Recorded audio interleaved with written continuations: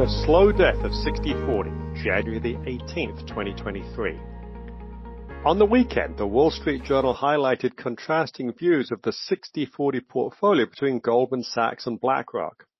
The classic asset allocation had its worst year in nominal terms since the 2008-9 Great Financial Crisis, or GFC, and adjusted for inflation, the worst since the Great Depression.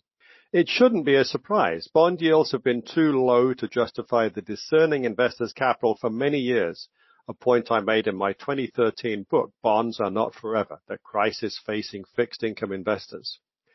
The Federal Reserve owns $7.3 billion in Treasury bonds and mortgage-backed securities. These holdings are a result of quantitative easing, QE, which Ben Bernanke first unleashed in response to the GFC. At the time, this was a controversial move that many, including me, thought would be inflationary. Bernanke understood better than virtually anyone how the monetary system would respond. It was a unique moment, and QE should have been a one-off. But in 2020, Jay Powell took it to a new level before the prior QE holdings had run off. Now, one must conclude that any economic downturn will be met with Fed balance sheet expansion.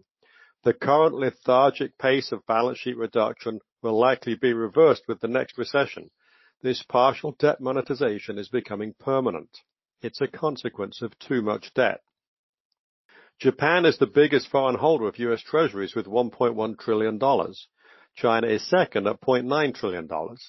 Along with the Fed, for these investors, a return on capital is unimportant. They want a return of capital.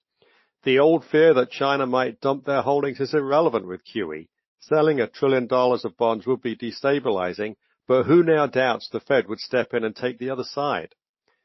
Inflexible investment mandates that require fixed income allocations regardless of return prospects are another source of excess demand for bonds. The result is that return-oriented bond investors are competing with substantial capital disinterested in a return. Bonds had some good years following the publication of my book, warning investors to take their capital elsewhere. The adjustment away from fixed income is slow, but last year was a wake-up call. Paltry yields left diversification as the only justification for owning bonds, but their correlation with stocks has been rising sharply. The ascendancy of TINA, there is no alternative, caused this. The tyranny of pygmy interest rates and consequent shift to equity risk increased the stock market's vulnerability to rising rates. Over the past decade, the Barclays Agg returned just 1.3% per annum versus 12.2% for the S&P 500. Today's higher yields suggest a better decade ahead, but much depends on inflation. At 3.5%, the 10-year Treasury note offers just 1.5% above the Fed's long-term inflation target of 2%. This is below the real return of the past 100 years, and it relies on inflation quickly returning to 2% and remaining there. Inflation expectations are encouraging. Like many banks, JP Morgan expects falling inflation this year and is forecasting CPI of 2.8% in the fourth quarter. 10-year tips yield 1.3%, implying a 2.2% embedded inflation rate in the bond market. The University of Michigan Consumer Survey regularly confirms this benign outlook. The broad consensus on price stability isn't easily ignored. It's possible that return-insensitive buyers noted above are distorting the message unconstrained bond yields might offer, but Wall Street analysts and household views are harder to explain away. Nonetheless, having endured 2 years of high inflation, a cautious investor should assume something above 2% in the future, if only to compensate for the risk that these forecasts are wrong. A saver assuming her annual living expenses will increase at 3% into retirement will quickly find equities offer the only hope of keeping up. 6040 was finished years ago. I haven't owned a bond in probably 2 decades. There's no point. Neither do any of our SMA clients. Instead, they hold cash as a diversifier.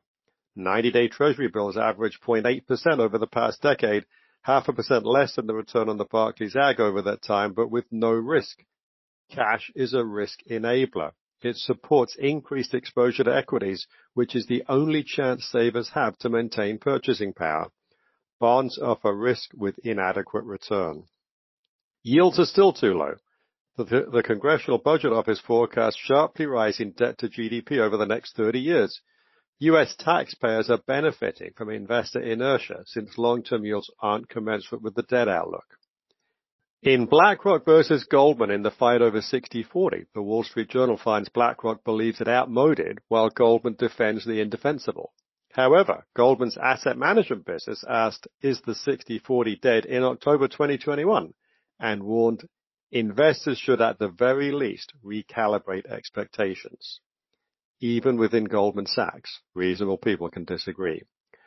For more on how a combination of stocks and cash can replace fixed income, see The Continued Sorry Math of Bonds, which we published around the same time. Adding midstream energy infrastructure to the equity portion of the stock's cash barbell will, in our opinion, further boost its performance.